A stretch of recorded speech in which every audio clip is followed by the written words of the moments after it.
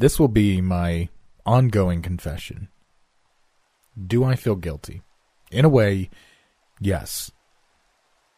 Do I feel guilty in the way you might feel guilty if you would have killed someone? Not yet, but that may still come. There's that, and there's the cynical notion that everyone gets caught eventually. What might be long dead of old age or revenge by the time it happens, but somebody will find out.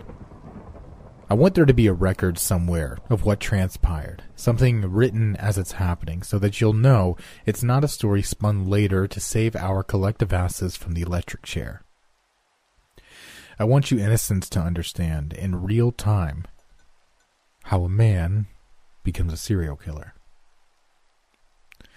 It's so much harder and so much easier than you will ever comprehend.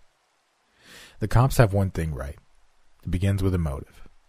Unless you're a nutjob, one person does not kill another person without a reason.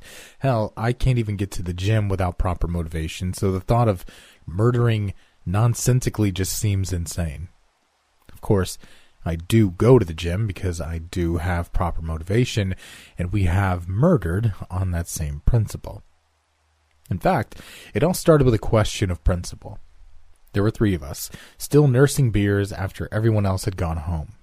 We sat there in the rear of the bar, commiserating over shit jobs we would just have to go back to the next morning.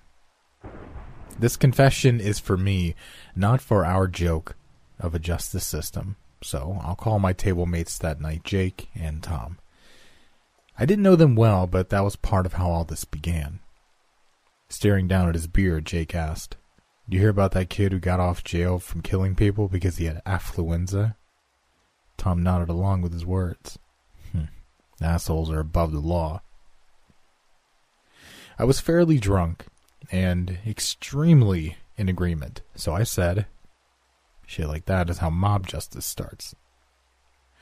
"Wish I could get some mob justice where I work," Jake muttered. "My boss straight up steals from us, messes with the system to change our hours worked. Caught him with his hand in my jacket pocket in the back room once. But there's not shit I can do about it.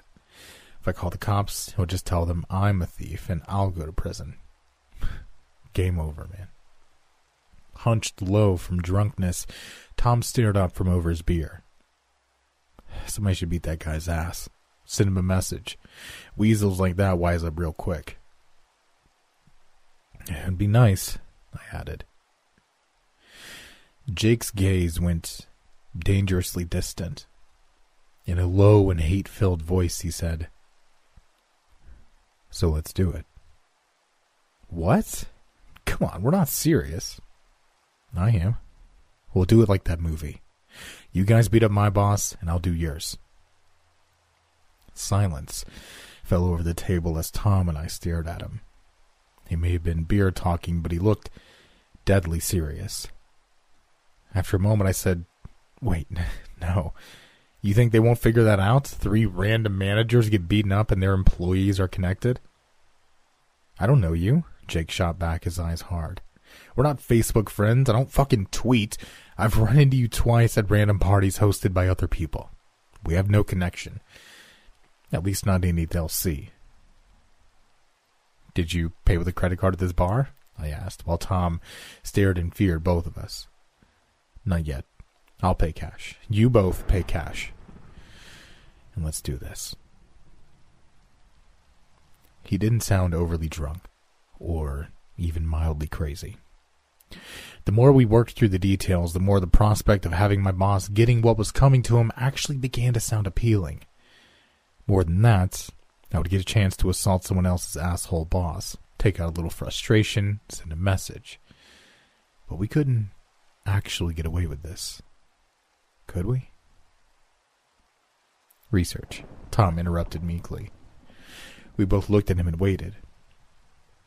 He sat a little taller in his chair and spoke quietly. "We watch every episode of CSI. We Google it. On computers at the library," I interjected. "And no checking out books, no record." "Right." Tom leaned closer to us. "We don't make any decisions until we know everything there is to know about pulling off a crime like this. It has to be airtight."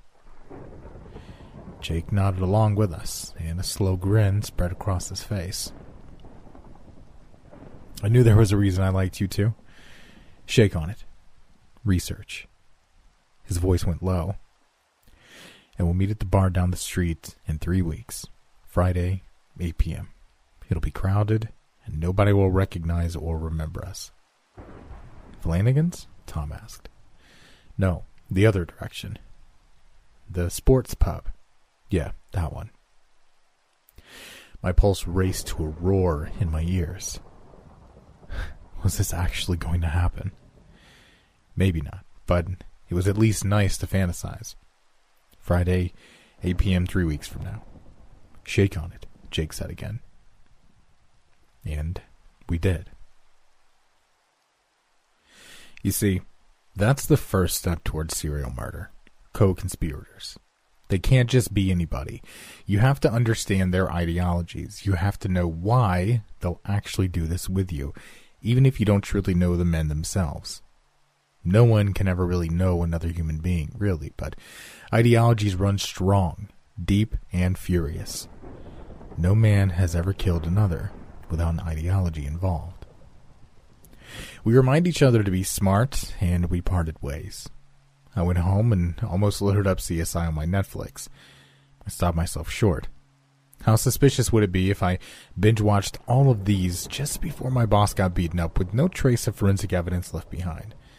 And besides, Netflix only had shitty spin-offs. I could watch it at the library, but no, that would mean hundreds of hours just sitting there. I'd be remembered, and they might keep a log of traffic. How could one watch a show without leaving a record? And then it hit me. DVDs. I went every rundown video and DVD store in the city and paid cash for every crime-related show I could find. Then, each night after work, I got down to it. While the shows played, I wrote notes, and trips to different libraries later filled me in on what was real and what was bullshit. Turns out most of these shows are a crock, but they gave me the right keywords, and my research began in earnest. Most of all, I found a Reddit thread where someone, for the sake of argument, detailed everything needed to get away with a murder in a tremendously long post that had received multiple golds. We only intended on a beating, but the advice still applied. I learned quite a bit from that spiel. It turned out that the solve rate for most crimes these days was still abysmal, and that the police were more concerned with robbing the citizenry these days than catching gangbangers. Our intended targets weren't poor, so there would be an investigation, but it would be easy enough to make the case a difficult one. Difficult cases were often quickly abandoned. We just had to make sure to leave no DNA, no good description, and painful but not highly visible wounds. The last rule was part of the media theory of the crime. Without a good picture that evokes the emotions, there's no story to tell. Without a story, the media doesn't pick up on it, and nobody gives a shit. The crime fades away as if it never happened. The Big Friday approached the same as any other day, but my stress was off the charts. It was all I could do to maintain the outward appearance of normality. I walked into that bar half an hour early, expecting to see cops setting up a sting operation, but there were only a few scattered families eating wings and burgers at various tables.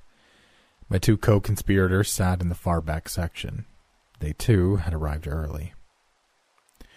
At first, we hunched over and whispered to each other about all that we'd learned over the past few weeks, but we quickly realized that our secret behavior made us look suspicious. Relaxing, we took on the nonchalant manner of the families around us. It was then that Jake said, "We do Tom's boss first." I frowned. "How did you decide that?"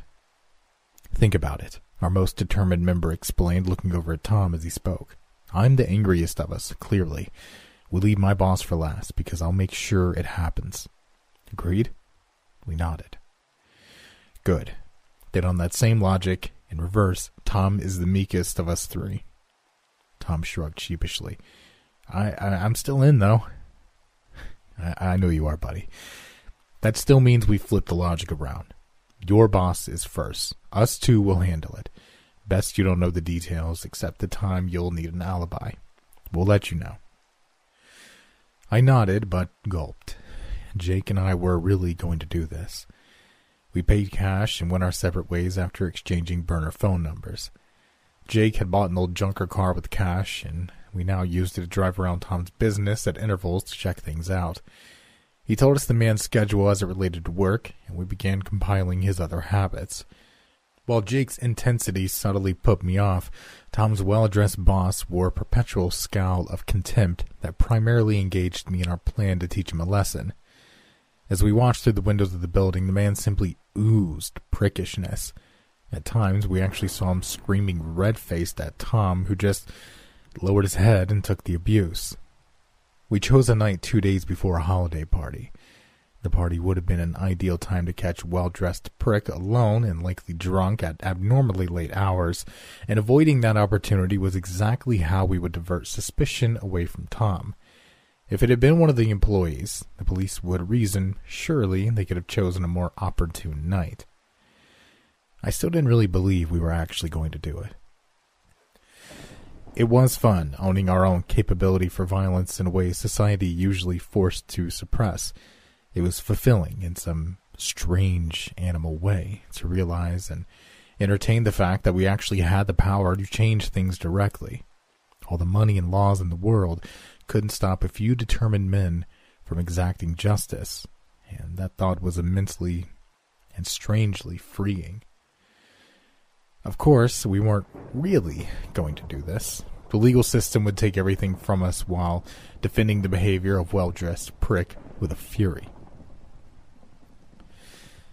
But that last night outside Tom's office building, Jake donned his mask and slipped out of the car when the moment came. I freaked. I did slip my mask on too, but I ran after to stop him. This was an insane idea, and I should have known Jake was angry enough to actually take that deranged step off society's allowed paths. I remember gray hair. That close, the older man had streaks of gray hair I hadn't noticed before. Thing is, he turned and saw two masked men running at him full speed in the night, and he didn't get scared. He just sneered and began to say something condescending. Thinking back on it now, I can see how it might have been a show, false confidence, or his form of bravery, but my inner disgust flared, and I slowed. Jake pushed him hard with gloved hands, and well-dressed prick fell backwards, hit his head on the cement sidewalk, and lay twitching.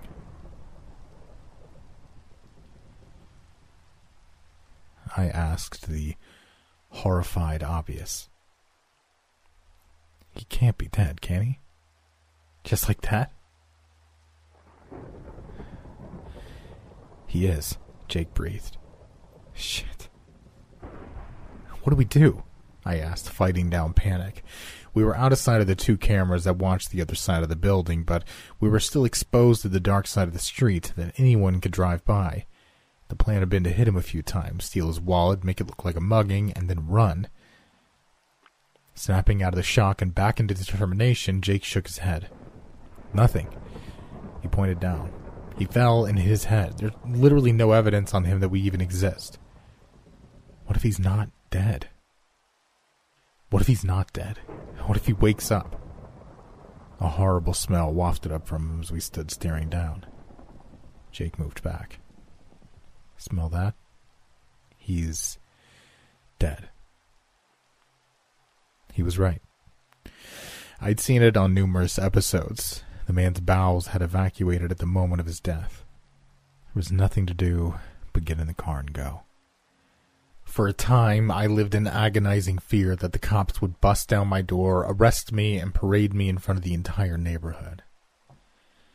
But Tom reported back to us a week later at a new bar. The death of his boss had been considered a tragic accident, and he himself had been promoted. It had all worked out immensely better than we could have ever hoped. I was ready to be done, honestly. We killed the man. No message had been sent. That smug asshole had never known a moment of fear or regret for his actions. We just completely eliminated him. 2, I wondered if he had a family. The basic stress inside me could not be mitigated. I'd never witnessed death firsthand, let alone helped cause it. I could only console myself by believing that any man who treated his employees like he had was probably also abusive toward his family, but there was no real way of knowing that. We'd screwed up and gone way too far. I was going to tell them I was done. It was Jake, though, that grew darker and more determined. "We're all locked in this now," he said quietly and fiercely, his knuckles white around his beer glass. He looked directly at me. "Your boss is next." I should have known that was coming. Having lived my entire life before that point in a sea of pointlessness and protection, I simply couldn't recognize the face of a true sociopath. Even when he was sitting right in front of me.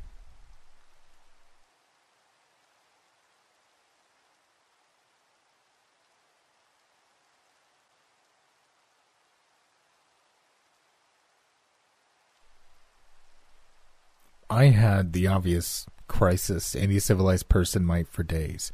I agonized over whether to warn my boss that she was about to be brutally assaulted by my partners in crime.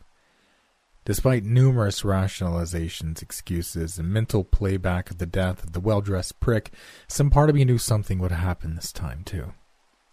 Somehow or another, she would end up dead if the attack went through. It was a premonition I couldn't shake, and I downed coffee after coffee while debating what to do. At one time, I had liked and respected her. She'd been incredibly convincing. She was a single mom with 5 kids, and we'd had a drink at my first office Christmas party. In that late, private hour, we talked like normal people. She told me about her struggles and stress, and I'd believed her.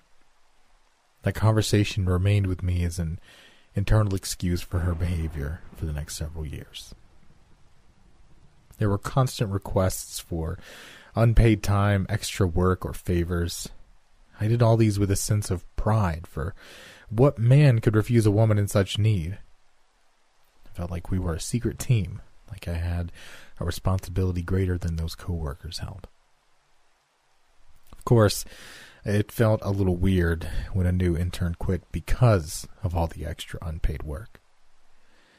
I hadn't seen any of that, and I wondered, was she asking him for favors too? Had it somehow been kept secret from me? My confusion turned to bitter fury when I decided to leave at 9 at night instead of staying until my extra work was done. I didn't go home. I visited a few bars she'd mentioned over the years, and at the 5th and final one, I found her. I sat in my car and watched through the windows of the place. It was a high-class establishment, and she stood laughing with a few girlfriends, a dainty drink in hand. Her dress was form-fitting and fantastic. This was not at all the tired and stressed single mom I'd been sold. It might have been crossing the line, but I knew her address for mail at work, and I drove by her place while she was out. The lights were on, and someone was home. The door swung open, and a minute later, to reveal a haggard 30-something man and a cluster of screaming, boisterous children. "Can I help you?" "Oh, I'm sorry," I told him. "I was looking for lying bitch. She told me to bring her some documents for tomorrow's presentation." "She's not here," he replied with a sigh.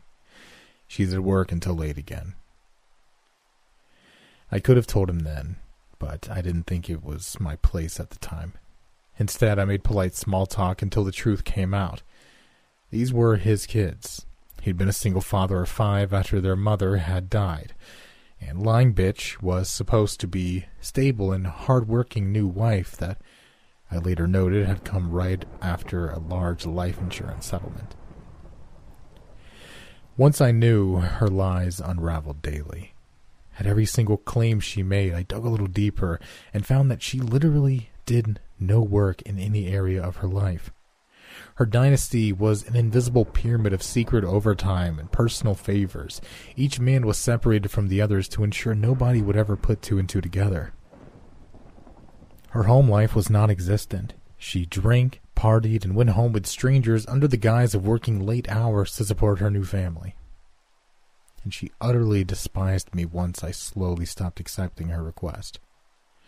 Rumors began circulating about me at the office. A promotion passed me over, and I kept ending up at the worst projects. She never said a single word to me directly, and the old me, with the wool over his eyes, would have just chalked it up to bad luck, but I knew this woman was a demon of lies that sucked the life out of everyone around her. But did she deserve to die? Nothing she'd done was illegal in the strictest sense, and I could certainly destroy her life simply by shedding light on her pyramid of lies, but there were consequences to consider. First, that she had no real skills other than manipulation. If her life was torn to shreds, how would she support herself? Would she go through the long and arduous process of self-discovery and learning to stand on her own 2 feet? Or would she just spin a new web? Second, she could likely take me down with her. There would be no hiding my identity if I approached multiple people, include the men. I might even come off as a strange stalker. As the days wore on and on, Tom and Jake observed her and began putting together a plan.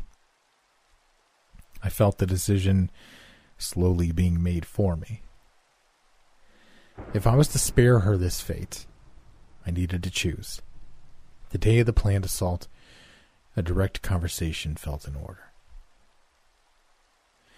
I entered her office with a binder casually in my hand. "Hey, lying bitch, mind if we talk?" "Sure," she said with a smile that I knew was fake, but which was otherwise perfect. "Sit." I sat. She leaned forward slightly. "What's up?"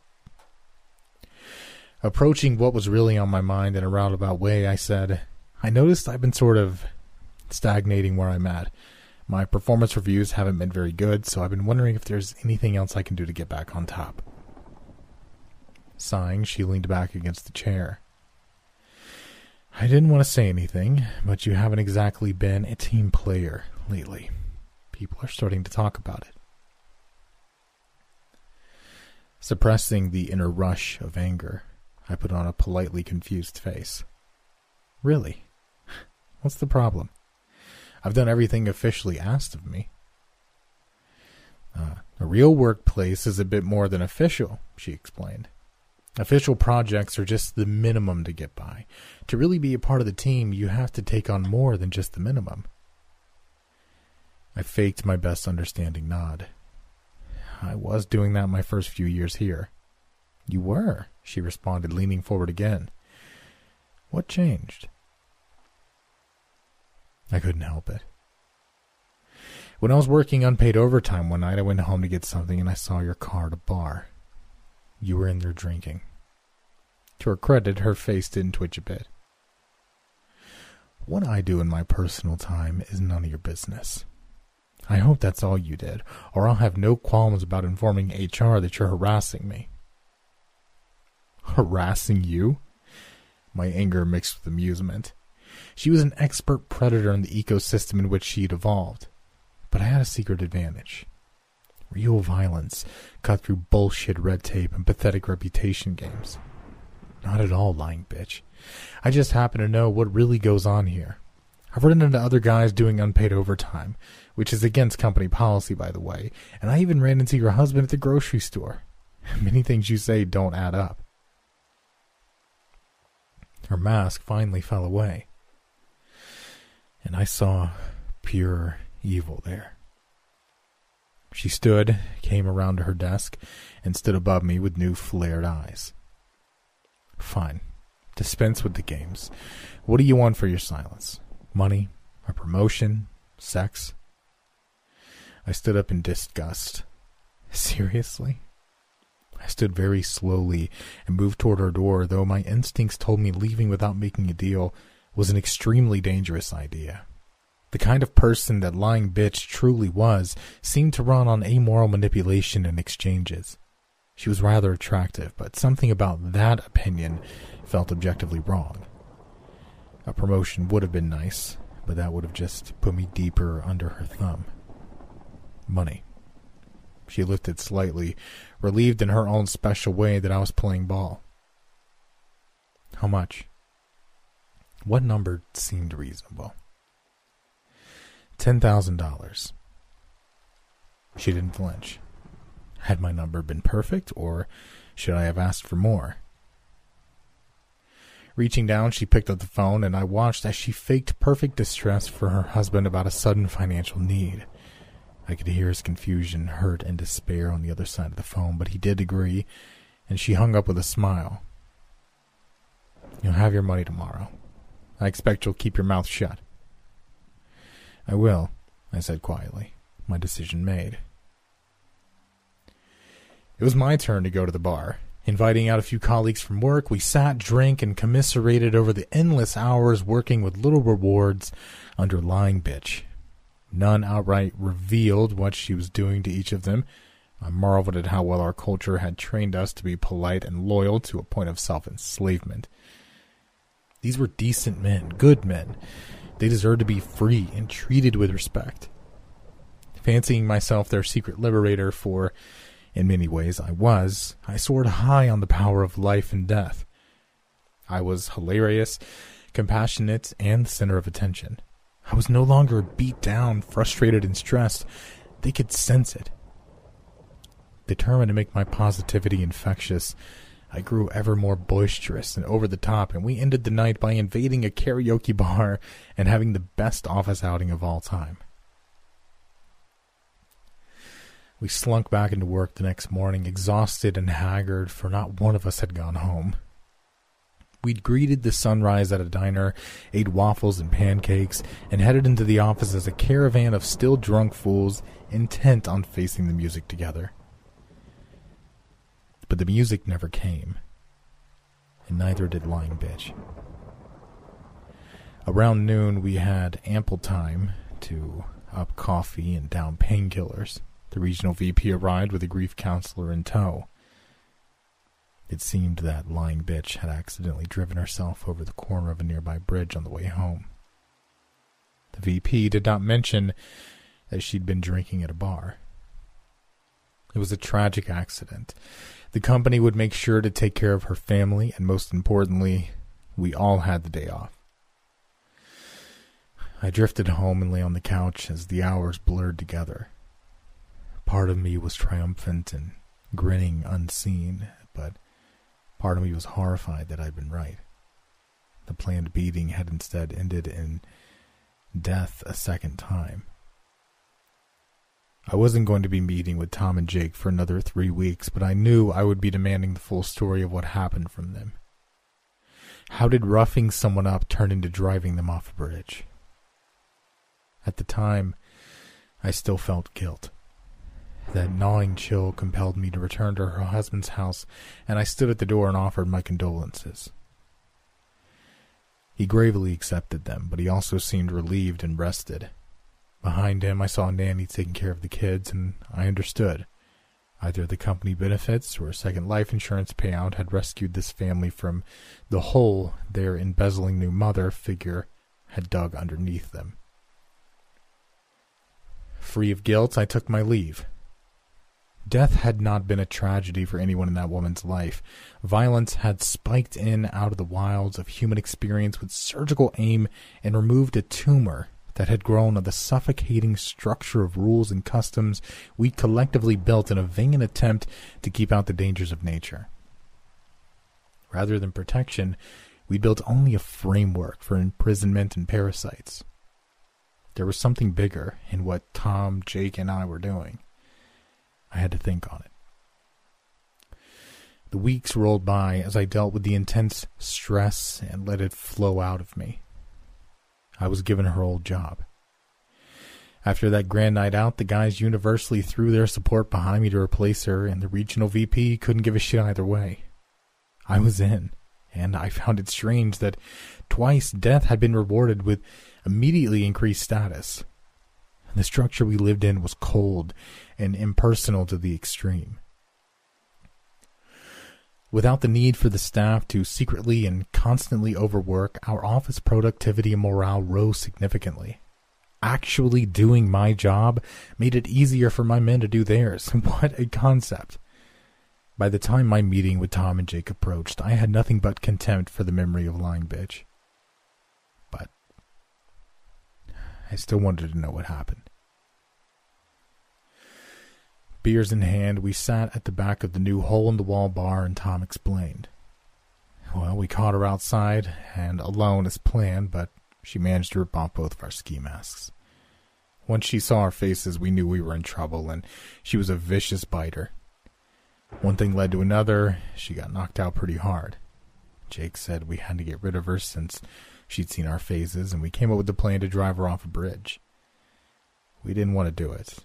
It just got out of hand. It made sense, at least in our already twisted perspectives. Jake simply nodding along to this explanation, his expression neutral. I watched his face as Tom spoke, but not a single reaction was evident. At that point, I was beginning to suspect something darker, but I was still enamored of our new strength. It was also our turn to assault Jake's boss. The quiet and calm threat in our companion's eyes brooked no argument. It was up to Tom and I to make it happen, and I honestly thought I'd have the chance to make this third attack not end in murder. I also honestly thought it would be the last.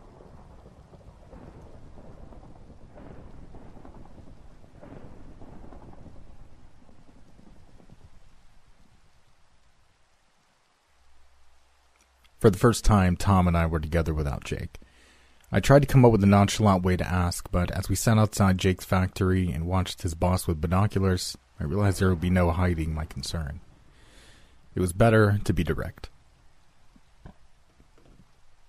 So, how did you guys end up having to kill Lying Bitch exactly? We already went over that, Tom replied. He took a bite from one of his donuts. I've gained 5 pounds since this all started. I can't help but stress eat. I lowered my binoculars as another car passed our spot. So you are stressed? He didn't reply, and his eyes remained on his hands. Did Jake make it necessary to kill her? He winced. I don't know exactly. She got our mask off somehow in the struggle, but he was the one who insisted we couldn't let her live after she saw our faces. He wiped donut crumbs away from his mouth. When I didn't want to do it at first, he got scary. That's what I'd expected to hear. So we can assume he'll get scary again if we don't go through with this. Lifting my binoculars to peer at the factory ground some more, I watched callous bastard scold a worker whose shirt sleeve had gotten caught in an improperly tuned machine and torn off. Jake had already told us the kind of things he might be saying, and I could hear them now. Get back to work and be less clumsy next time. As expected, no one fixed the machine. The same worker continued to warily slide materials through it, this time with his other sleeve rolled up nearly to his shoulder. I might have asked Tom to look up some videos of what happened to workers who truly got injured in this way, but we hadn't brought our cell phones. They were basically live tracking devices. The more I'd learned about our society's soft secrets, the more I'd realized that we were all basically slaves to multiple invisible masters. Those who tracked our every call, email, text, and location were among the higher lords. These bosses at our places of work were actually the absolute lowest on the totem pole of the shit waterfall, and yet they took the brunt of our hate. Meanwhile, 95% of my productivity went to some faceless asshole shareholder living up in a mansion somewhere. We should have been allied with our cruel bosses against these unknown men. Why were we instead at odds? Making an excuse of having to piss, I walked a couple blocks and made an anonymous call from a payphone. My call would not bear fruit for a few days. For now, my lunch hour was over, and it was time to head back to work. I returned and said goodbye to Tom. Work was strange and different. My men were productive and happy, and we were all having a great time working in a way I'd never thought was possible. The office was supposed to be a place of quiet desperation and internal suffering in 1,000 nebulous ways that could not be resisted. That was what we had been told all our lives, what we'd been shown every day of our careers, and what television promised was the only way. Turned out, once incentives were aligned correctly and the team was all on the same page, work didn't have to be shit. Work didn't have to be shit. I sat at my desk and stared at the wall for a good 20 minutes as I repeated those words over and over in my head. If work didn't have to be shit, then why was the source of that universal cruelty that made hollow shells of modern men? Where did it come from? Why did it exist? It took nearly a week, but I managed to time our stakeout correctly. Tom and I sat on a low hill among the rundown buildings at the south of the factory while the inspector I tipped off came to take a look at the factory's many egregious violations. "He's outside looking back near the river," Tom said excitedly. "I think, yeah, he sees the illegal dumping, too." I grinned and took my turn on the binoculars. The inspector was a balding man in an aging brown suit, but he did not look happy. He stood alone with Callous Bastard while they both argued with sweeping hand motions. This would take care of Jake's boss, and there would be no need for a beating that I knew our third accomplice expected to end in death. "Damn it, Callous Bastard," I muttered. "We're trying to save your life here. Just face the music and find another job." Finally, the argument stopped. Callous Bastard went back into the factory, slipped into his office, and then returned as casually as possible. Curious, I watched him hand over a brown envelope. "What's he doing?" Tom asked. My heart sank as I saw the inspector take it. The envelope's color matched his faded suit, and I immediately understood how factories like this one avoided cleaning up their act. The balding man pulled out and rifled through a stack of cash before hurriedly putting away in the side of his jacket. "God damn it! He paid him off!" Crestfallen, Tom asked, "So, we really have to do this, don't we?" I hated to admit it, but yeah. We had a clandestine meeting with Jake scheduled 3 nights later. At that bar an hour and a half from town, we again paid in cash and commiserated over the progress of the operation. Jake swallowed his first beer in a single breath and slammed it on the table. "So how's the plan coming together, guys?" I looked to Tom, but I knew it would be up to me to speak. "It's coming together. I guess I had a concern. The first 2 ended with deaths. I'd like to avoid that if possible, since it was never the plan." Glowering, Jake stared us both down. "My friend George had his left arm degloved 6 months ago because Callous Bastard refuses to pay for proper maintenance. You know what degloving is?" Holding back the small urge to vomit, I nodded weakly. "You know what kind of screams a man makes when he's degloved?" Jake continued, his gaze haunting. "Because I do." Tom covered his mouth and excused himself to get another beer. "That's all right, buddy," Jake called after him with sincere permission. "You don't need to hear this." He leaned closer to me and listed the 14 injuries and 2 deaths of the men at his factory had suffered in the last several years. "I get it. We're men. We work dangerous jobs, but you know what rides my ass? You know what makes me violent?" He accepted one of the 3 new beers as Tom returned. Taking a swig of it, he sighed darkly. "Motherfucking Callous Bastard always profusely promises to fix things, and for months they do get better. And then he just kind of lets it slide once corporate attention moves on. What makes me violent is this little fucking speech I've heard half a dozen times. This was a tragic accident that could have happened to any one of us, so we all need to pitch in to keep safety standards high. No, bastard, it could not have happened to any one of us. It could have happened to us guys actually on the floor, but not you, because you're safe in your little office. It might have been a bad time to spark the conversation, but it had already been on my mind. Jake, is he really who you're mad at? Should we be angry at the guy in corporate higher-ups to let him do that so he can get rich off your labor? He went dead and cold and just stared at me. And gulped. Like, what if Khaled Bastard dies? And I'm not saying we're going to kill him. What if they just replace him with another? And then the way he runs that place makes them more money, and that's all they care about.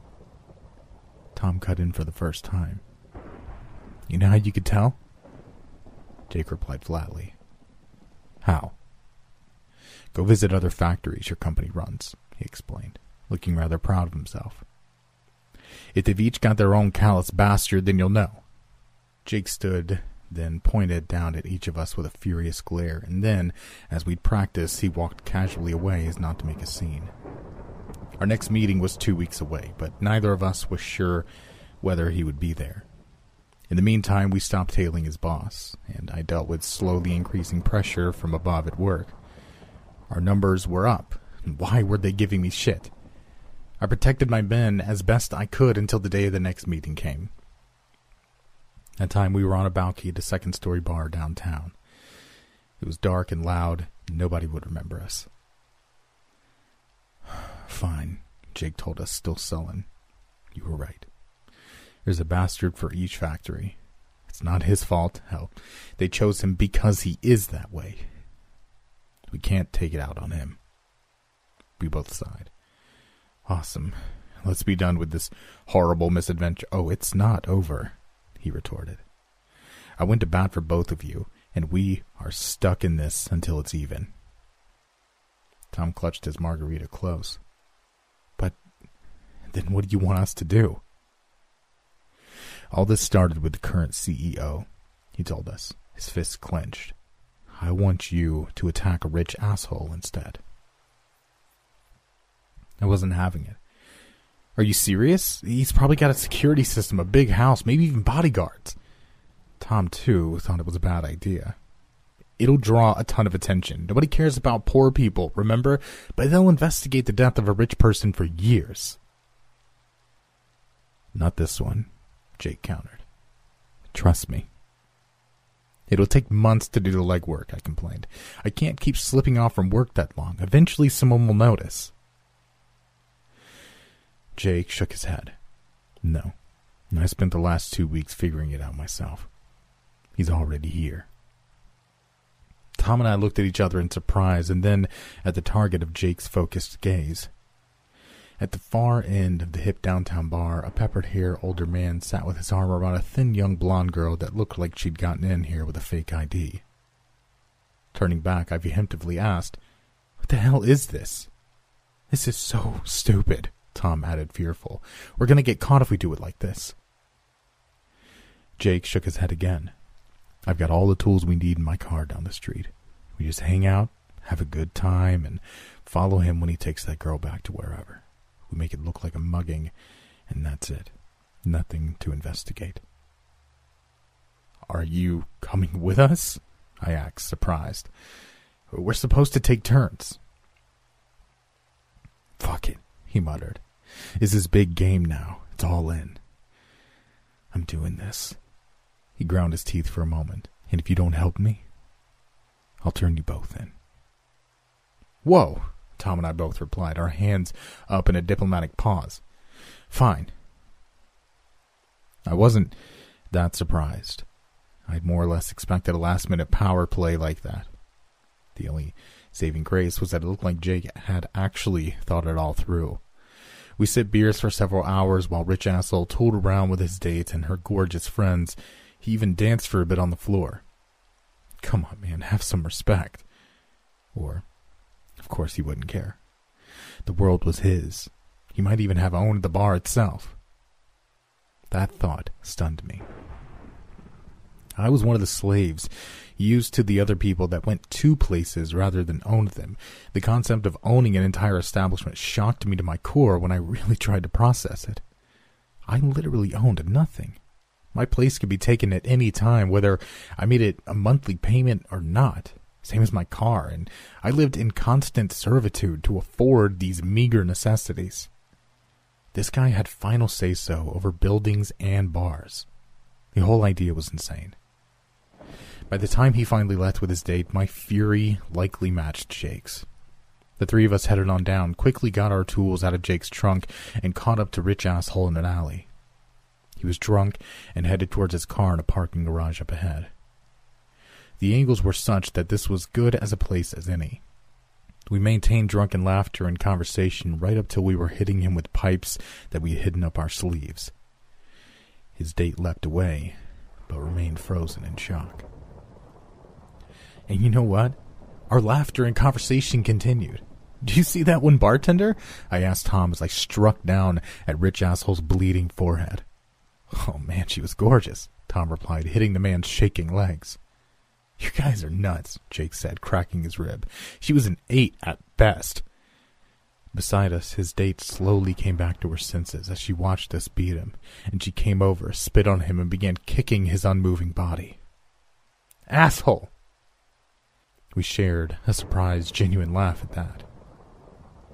She bent down carefully, pulled out his wallet, and ran off as quickly as our high heels would allow. And then we were walking. A few quick wipes, a few visual scans of each other, and we were clear of any obvious blood. The pipes we slid back up our sleeves until we reached the car, and then we went home, burned those clothes, buried everything that needed buried, and went our separate ways. That was the first murder that I felt literally no guilt over. In fact, it felt like a tremendous victory. I'd managed to spare Cal's bastard's life in exchange for that of a systematic asshole whose own date had despised him. As far as we could tell, the police chalked it up to a mugging gone wrong like we'd hoped, and over the next few weeks I watched for news of Jake's company. The new CEO promised to do things differently, and many managers and corrupt practices were rooted out. Cal's bastard himself would be out of the picture soon. It was a win for everyone. The problem with that kind of victory, though, is that you can never erase the memory of it. At work and at home, when things go wrong, you always remember that there is a viable ace in the hole if you really need it. Pressure on me from above at my company increased as the months wore on, and I thought often of the single remaining meeting the three of us had planned. 1 year from the last of our 3 murders, we were to meet 4 states over in a rundown bar in a highway exit town with a population of 500. This last meeting was supposed to be for comparing notes and handling any lingering problems, but as the full year approached its end, I was surprised to find myself hoping for a little bit more than that. Apparently, Tom and Jake had similar ideas.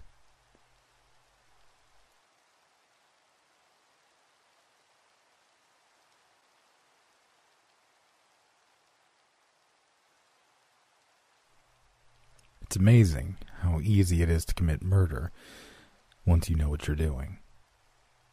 All you have to do is think about it from the perspective of those at the scene. They'll ask who might have done this. Their list will include friends, family, co-workers, anyone who happened to be around at the time, and anyone who was both on a national database and who left evidence behind.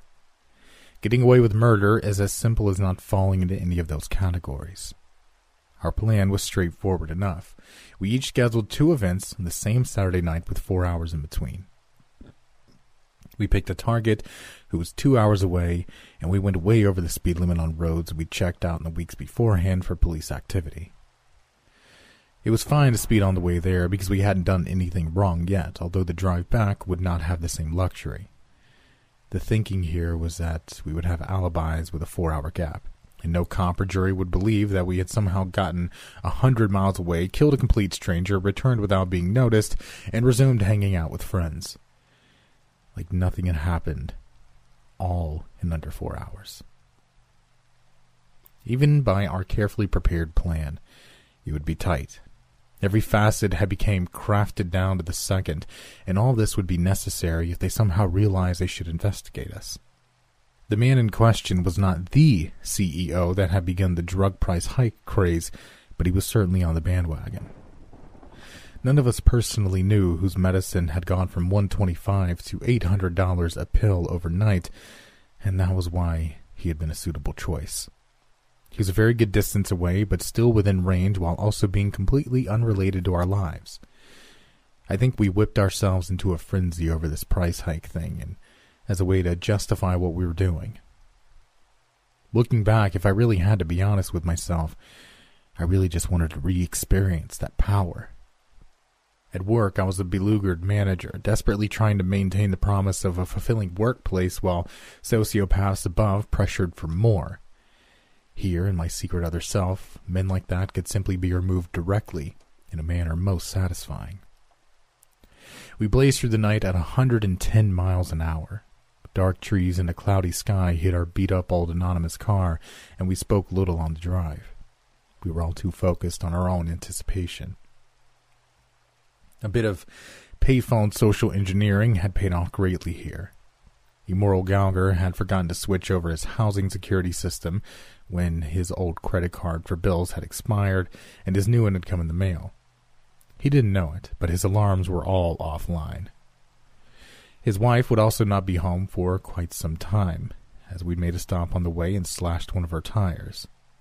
With a racing pulse and gloved hands, I crept out of the backwoods and carefully removed one of the panes from the rear door of the house. Reaching in, I turned the lock and let the three of us inside.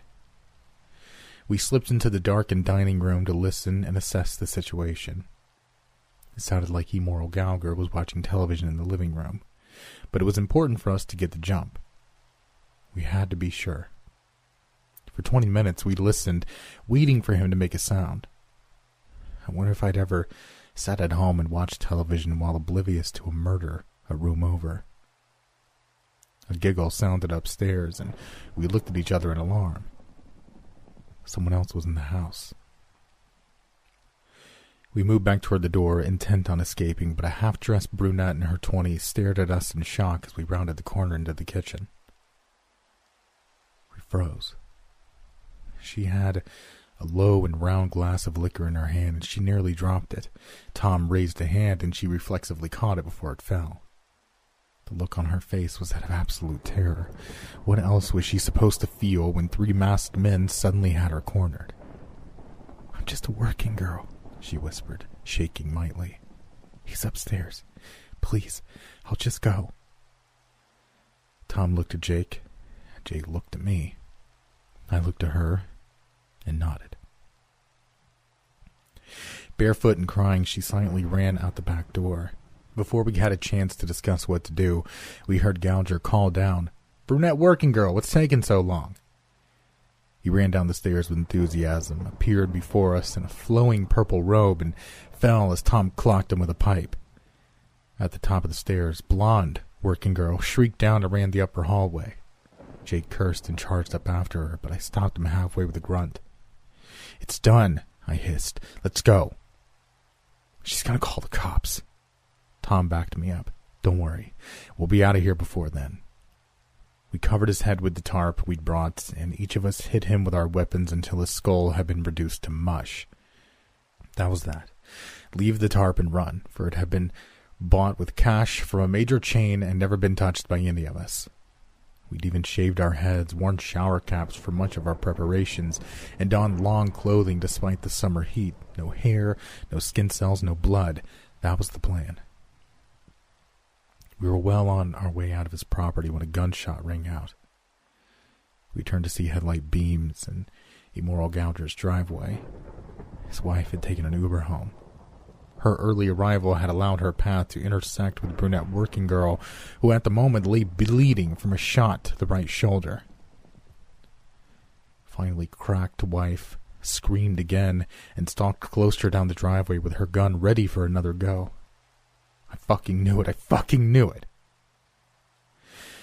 Our careful plan had been an utter mess. There was no telling what cops would think now. A man had been bludgeoned to death in his home while his wife had just shot one of two working girls out front.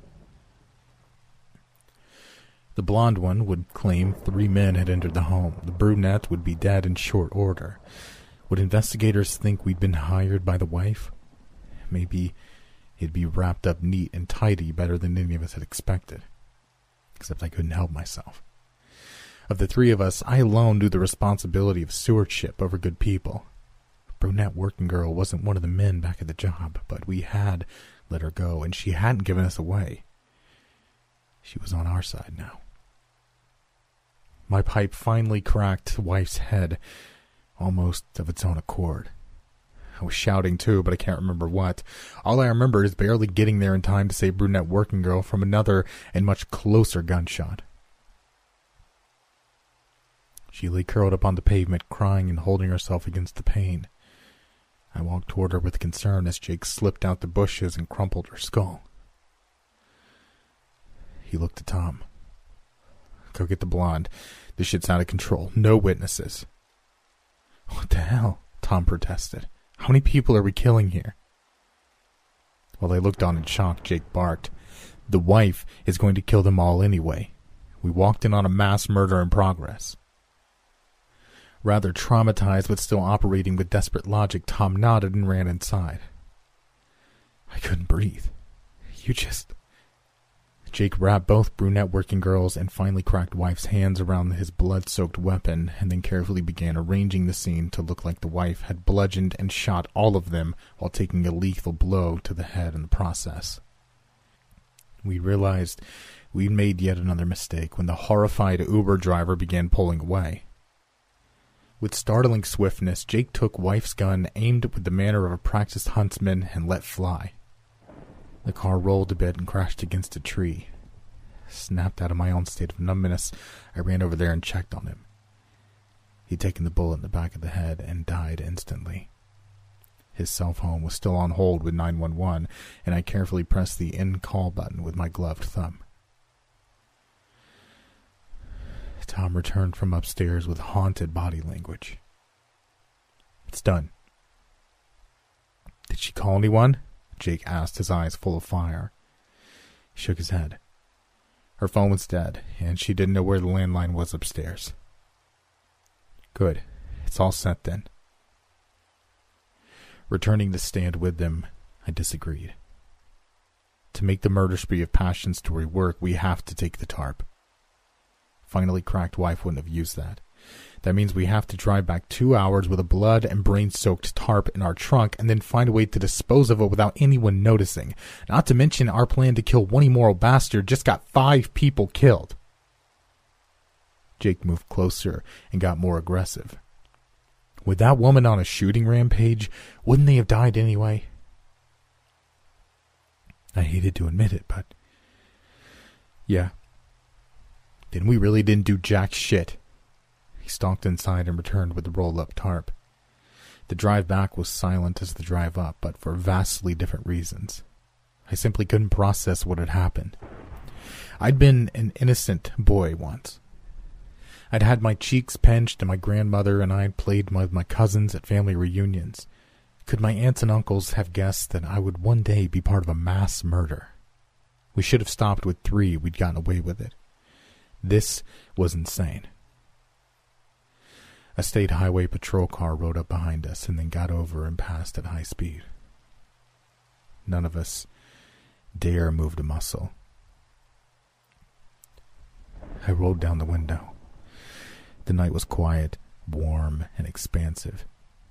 I needed the world to be larger than just me at the moment, and it was. Existence was more enormous than I could ever comprehend, and we were all just specks. That's what I had to tell myself. Those people had been specks. Brunette working girl might not have made it anyway. One gunshot could cause an infection if not properly treated, and I doubted she had health insurance. Yeah, she might have already been dying when Jake... I'm done, Tom said, unprompted, his eyes misty. I can't do this anymore. Jake turned to look at him. You nuts. This was your choice of target. We did it in rounds of 3, right? I can't. I can't. What? So we kill your target, then you bounce? Tom cried harder, but said nothing further. I didn't speak. I was acutely aware of the evidence in the trunk. I planned to make sure I was around for the disposal of every single piece. The tarp, our mask, our gloves, our very clothing. It was time I started taking my partners in crime seriously as their own kind of threat, because I had the suspicion Jake had been thinking that way all along. It was only when we got home, and after I faked my way through my second event with friends that night, that the real impact of what we had done became clear. Local news had made mention of the apparent crime of passion, so sure, they'd bought our setup for the moment, but somehow we'd completely missed the fact that immoral Gallagher had a 12-year-old daughter away at boarding school. She'd come back from abroad and found them the very next morning.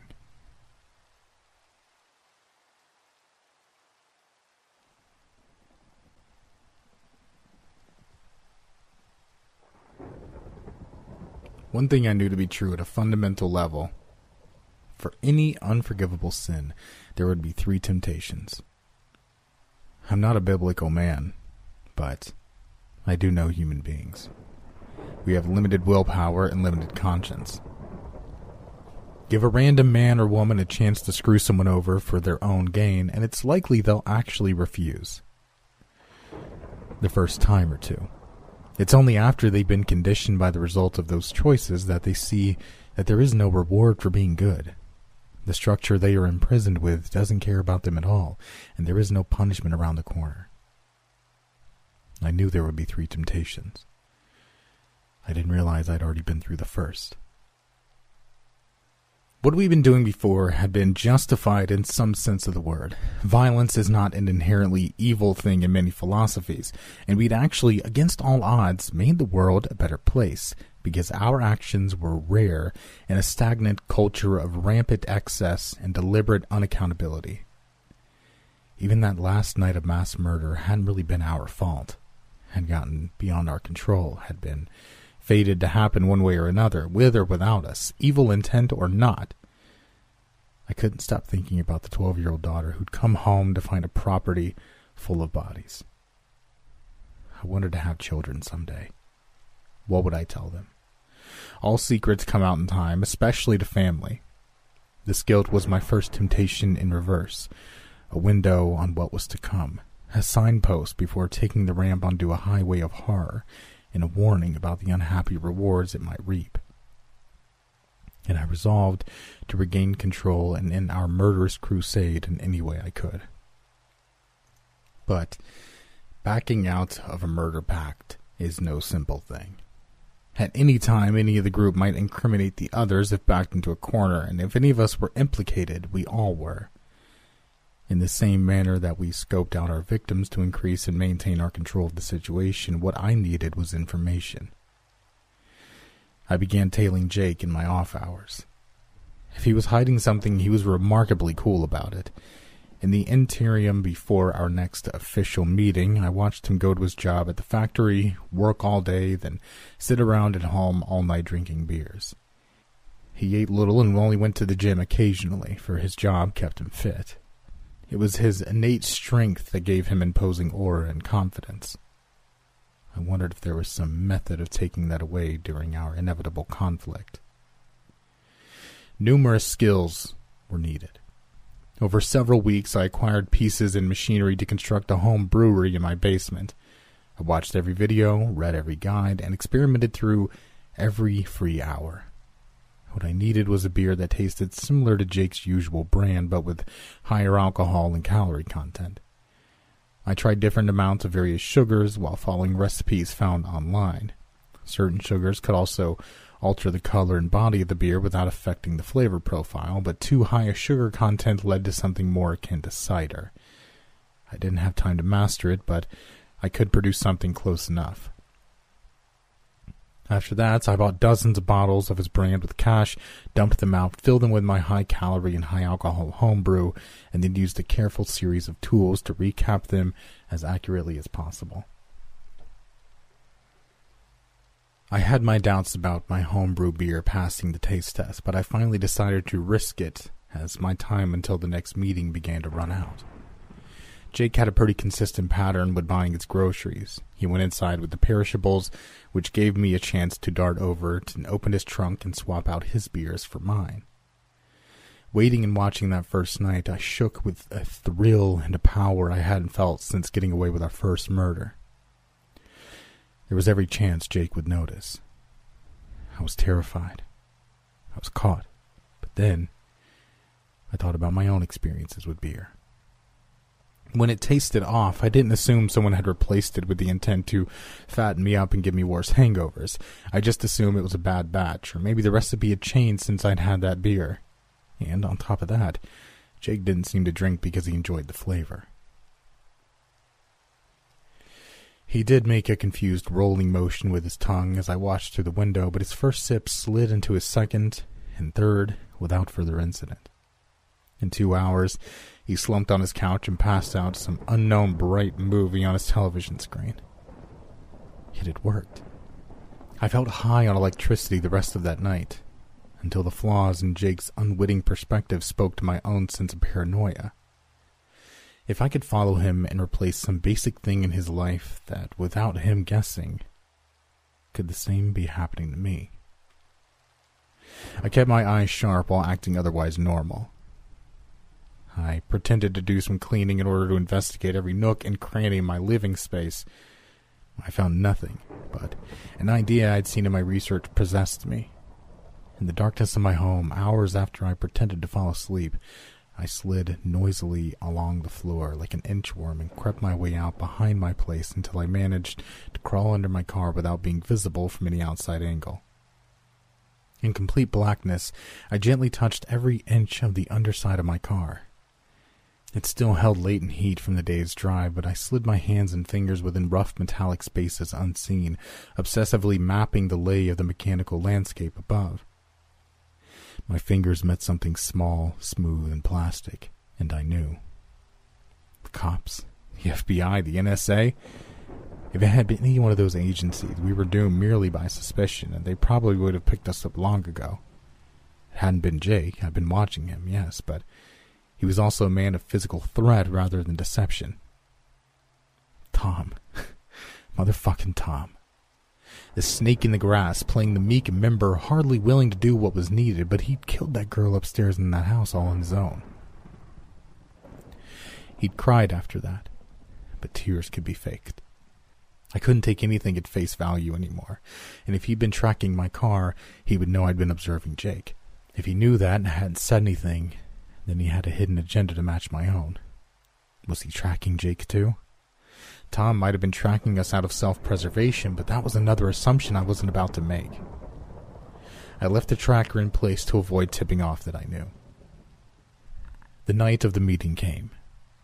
We met at a restaurant in a hotel by the airport, for we'd realized that oftentimes crowds were safer than being alone. The restaurant served a few hundred new guests every single day. We would not be remembered. Tom chose the last. Jake muttered with a gruff expression under bloodshot eyes. My undermining efforts were working. And that turned to shit.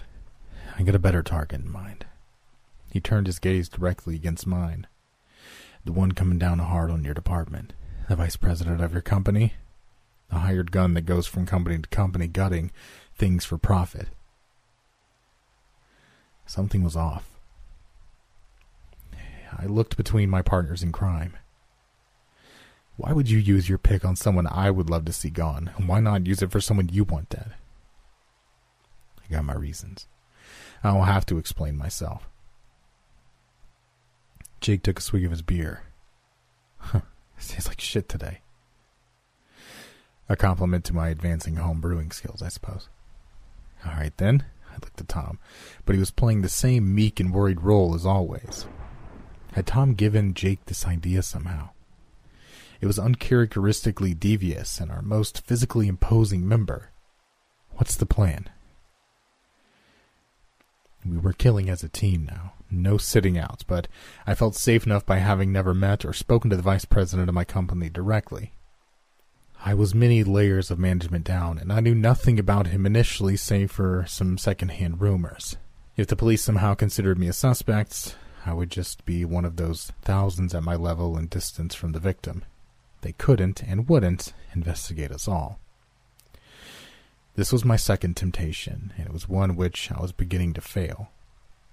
I considered making a move before the night of the planned assassination, but the gnawing pain of seeing my men being worked harder and paid less every day kept me subtly delayed. This was my department, and we'd been doing a great job. If they would have just left us alone, we would have continued succeeding without suffering, but it was almost as if the corporate structure innately desired our pain. There was not enough attention or understanding from anyone higher up. There was no one below us to take part of our burden. There was only profit and the seeking of it, and we were less than nothing in the face of that. My soul hovered between light and darkness. What we were doing was wrong. I knew this and had been moving to end it. This delay to accommodate a self-serving murder was wrong. I knew this and delayed to allow it. While I hovered on the fence, we scouted, observed, and recorded. It took 3 months to pin down every single facet of Heartless Profiteer's rather busy schedule, but we managed to come to the holiday. Or, I should say, his holiday. According to his most recent change, announced 4 p.m. on Thursday, us pawns would not be getting the Friday off for the long weekend. Oh, you fucker. I felt bad about it before. I really did, but you fuck with a man's long weekend and you deserve nothing but acid and pain. Some things in this indentured world are still sacred. I worked through that Friday with a light heart, knowing his comeuppance would follow soon. I told my men not to worry, and that I was sure corporate would change its mind eventually. Saturday morning, Tom, Jake, and I headed up to the lake in question. A policeman actually pulled us over on one of the back roads, and we thought to call it off safe for his grin at seeing our fishing gear. Tom had suggested it, and I had acted as if I was surprised by his cleverness.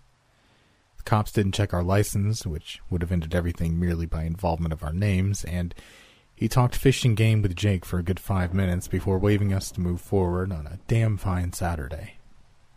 We thanked him kindly and drove out all smiles. Surprised at my own surprise at Jake's calm showing, I realized my continued undermining of his health was rearing its ugly head as dangerous instability that had made my opinion of his abilities change. Jake was red-eyed at times, often unkempt now. That day, he actually still seemed drunk from the night before, and he popped a beer, one of mine, as we approached the lake. Tom's eyes held more calculation and apprehension than I'd ever given him credit for. "Is that wise?" Jake grunted. "We gotta look like we're on vacation in case anyone sees us, right?" "Nobody will see us."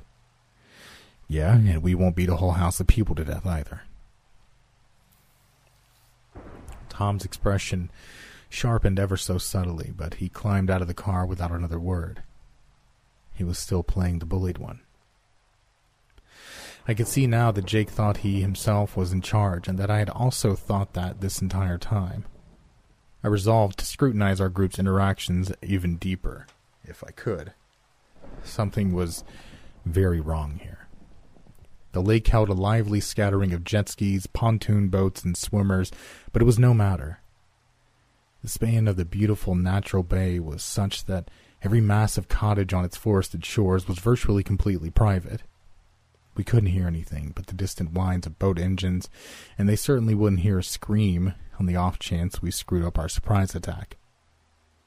One of the rear doors to the Palladio College was unlocked, for this was in the middle of nowhere and surrounded by other rich people. Crime was unthinkable. Crime would never happen here. I could see those thoughts on Heartless Profiteer's face as we quietly surrounded him in the kitchen. There was no need for stealth or immediate death. He was alone and doomed. He understood immediately. His lanky form held tension, even fear, but not weakness. "How much?" Under a ski mask, Tom said, "1 million. Our white-haired and age-lined victim looked down at his bare chest and swim trunks. "I don't have it on me, but done." Tom spoke again. 10 million. I think Heartless Profiteer suspected in that moment that we would not be swayed by money. Still, he negotiated.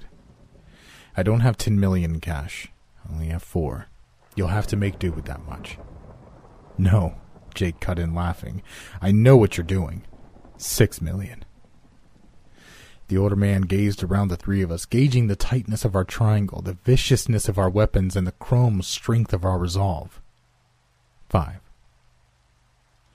Jake raised his brandished lead pipe. I fucking knew it. He's probably sitting on 100 million and thinks we're idiots, bargaining for his life with pocket change. I chimed in for the first time with my concern, which had now grown greater than my need to disguise my voice in case our victim somehow got away and sparked an investigation on all the company's employees. Focus up. It's not what we're here for. Heartless Profiter turned his gaze to me. I sensed you gentlemen might not be swayed by money. You've done well in cornering me here alone, but our time to negotiate is short. Perhaps there's something else you'd like. He nodded toward a picture on the kitchen counter. Tom looked to me and Jake with alarmed eyes set in black fabric. How had we not caught this? The old man grinned.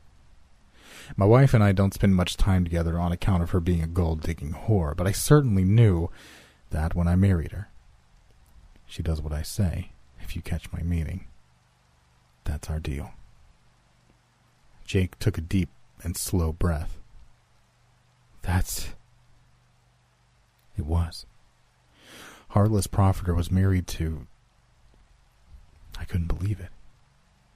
Of all the goddamn women in the world it could have been, we'd stumbled into the cottage of a recognizable, gorgeous actress. I could already see what was about to happen. Don't get distracted. Jake let out an alcohol-heavy huff. Dude, we could fuck recognizable, gorgeous actress. Tom shook his head. It's too risky. It'll turn into a mess. He carefully did not say another, so as not to inform our captive that we'd done this before. How long? Jake asked.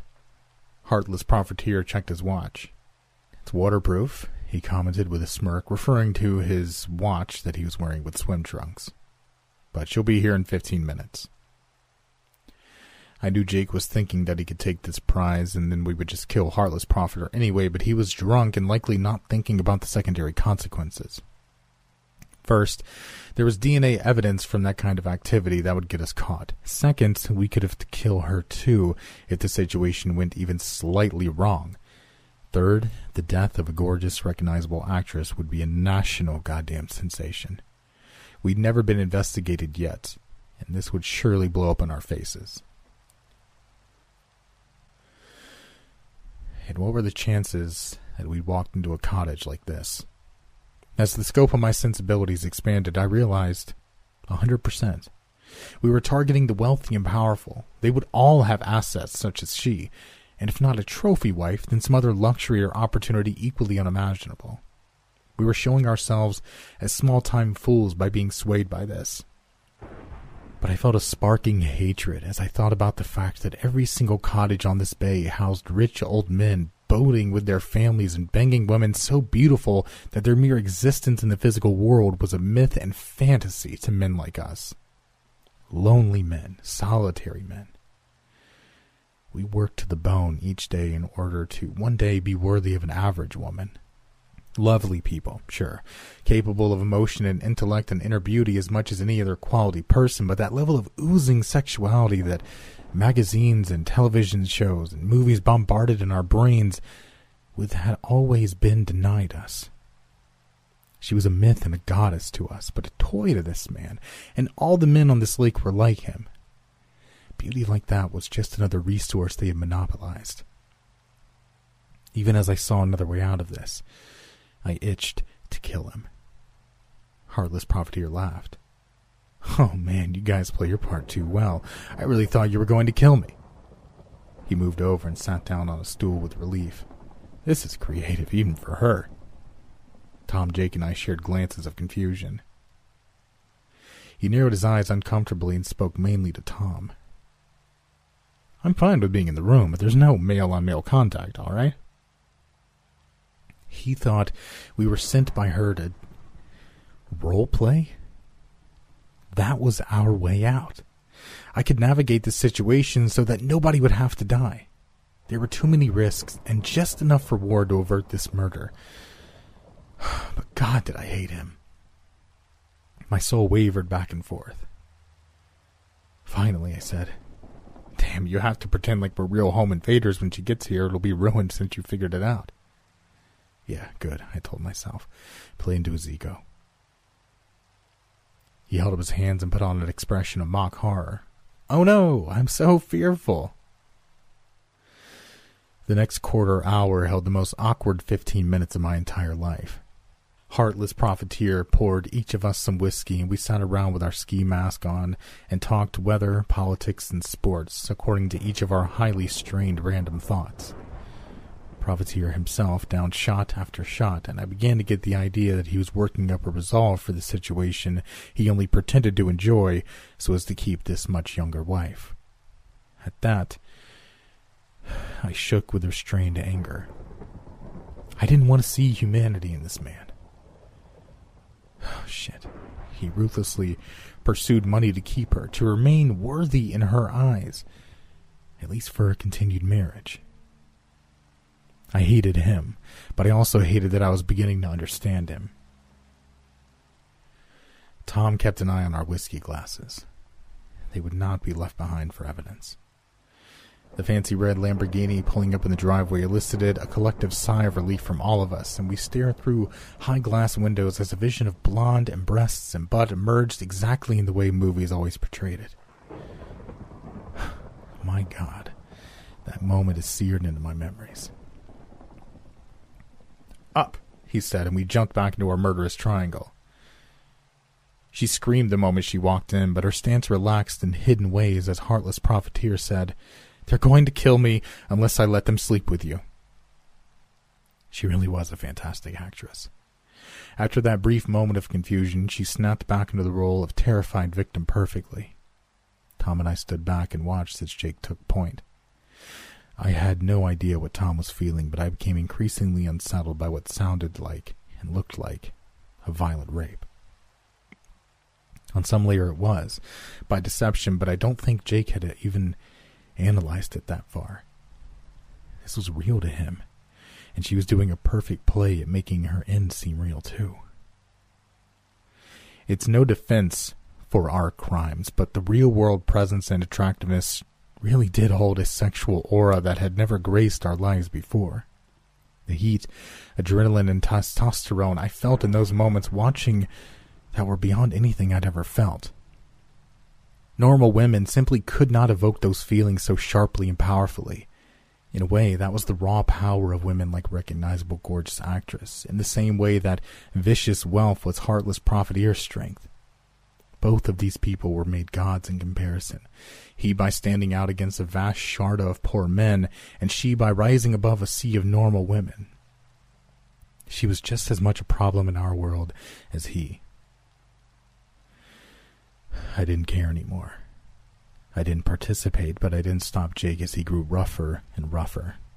She urged him on until he was practically beating her half to death, but she never stopped. Despite it all, she was still in control of him and of us, and I so despised being controlled. We were fools, and heartless profiteer would squeeze every bit of life from me and my department's men in order to prop up this woman's altar. Having grown increasingly uncomfortable, or perhaps insecure with the treatment of his wife, he chose that moment to speak up. "You know, I don't think my whippin' found his neck and slashed halfway into it." He fell to the floor dead before impact. Blood sprayed all over the kitchen, up my clothes and my mask, and I just breathed heavily and let the hate flow out of me.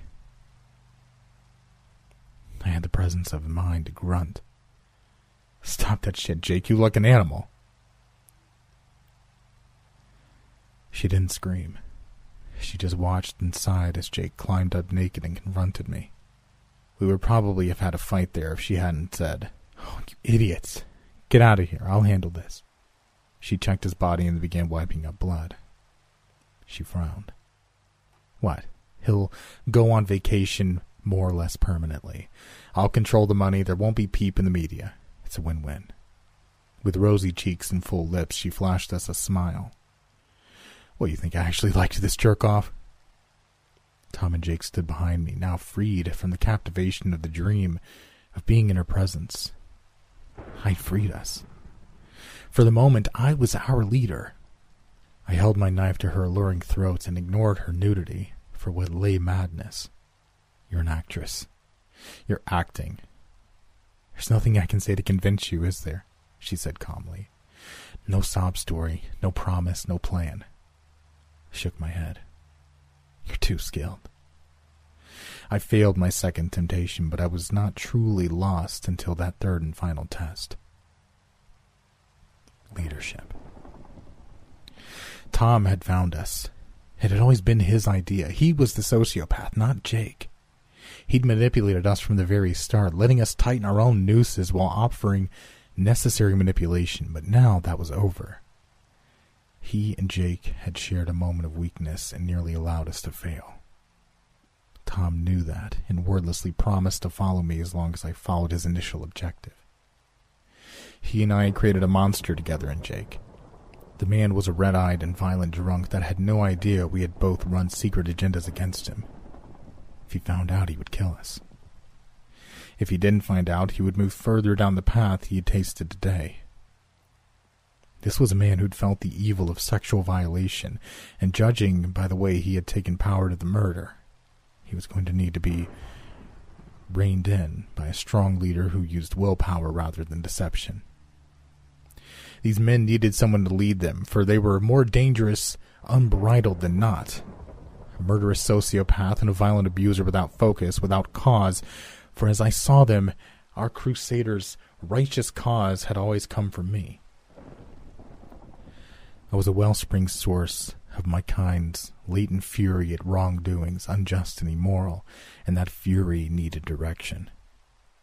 I was fitting that. In the rotation, it was now my turn to choose the next target. My first act as leader was to not kill recognizable gorgeous actress. There were so many complications to such an act, and she stood to benefit immensely by the death of her husband, something she'd been secretly hoping for anyway. I let her stand. Put on some goddamn clothes, and don't wear makeup around us. No more masks. That goes for all of us. All of us? She asked. She began to wipe away her makeup and reveal her bruises, but she had already taken her mask off in more ways than one by revealing the true darkness of her nature. Tom slipped off his ski mask and breathed deep air purified by lungs by fellows who finally knew what he was, for he might have had a different brain and different emotions, but he was still driven by the need for companionship like any other human being. He now had it. With my blessing, Jake slipped off his ski mask and looked at his hands, flexed them, tested the strength, and looked to the gorgeous naked woman in our midst as some sort of idol for that which he desired to take from this world. He would be given it within my imposed limits. I removed my mask with the feeling of ascending from dark waters and bursting forth into the light.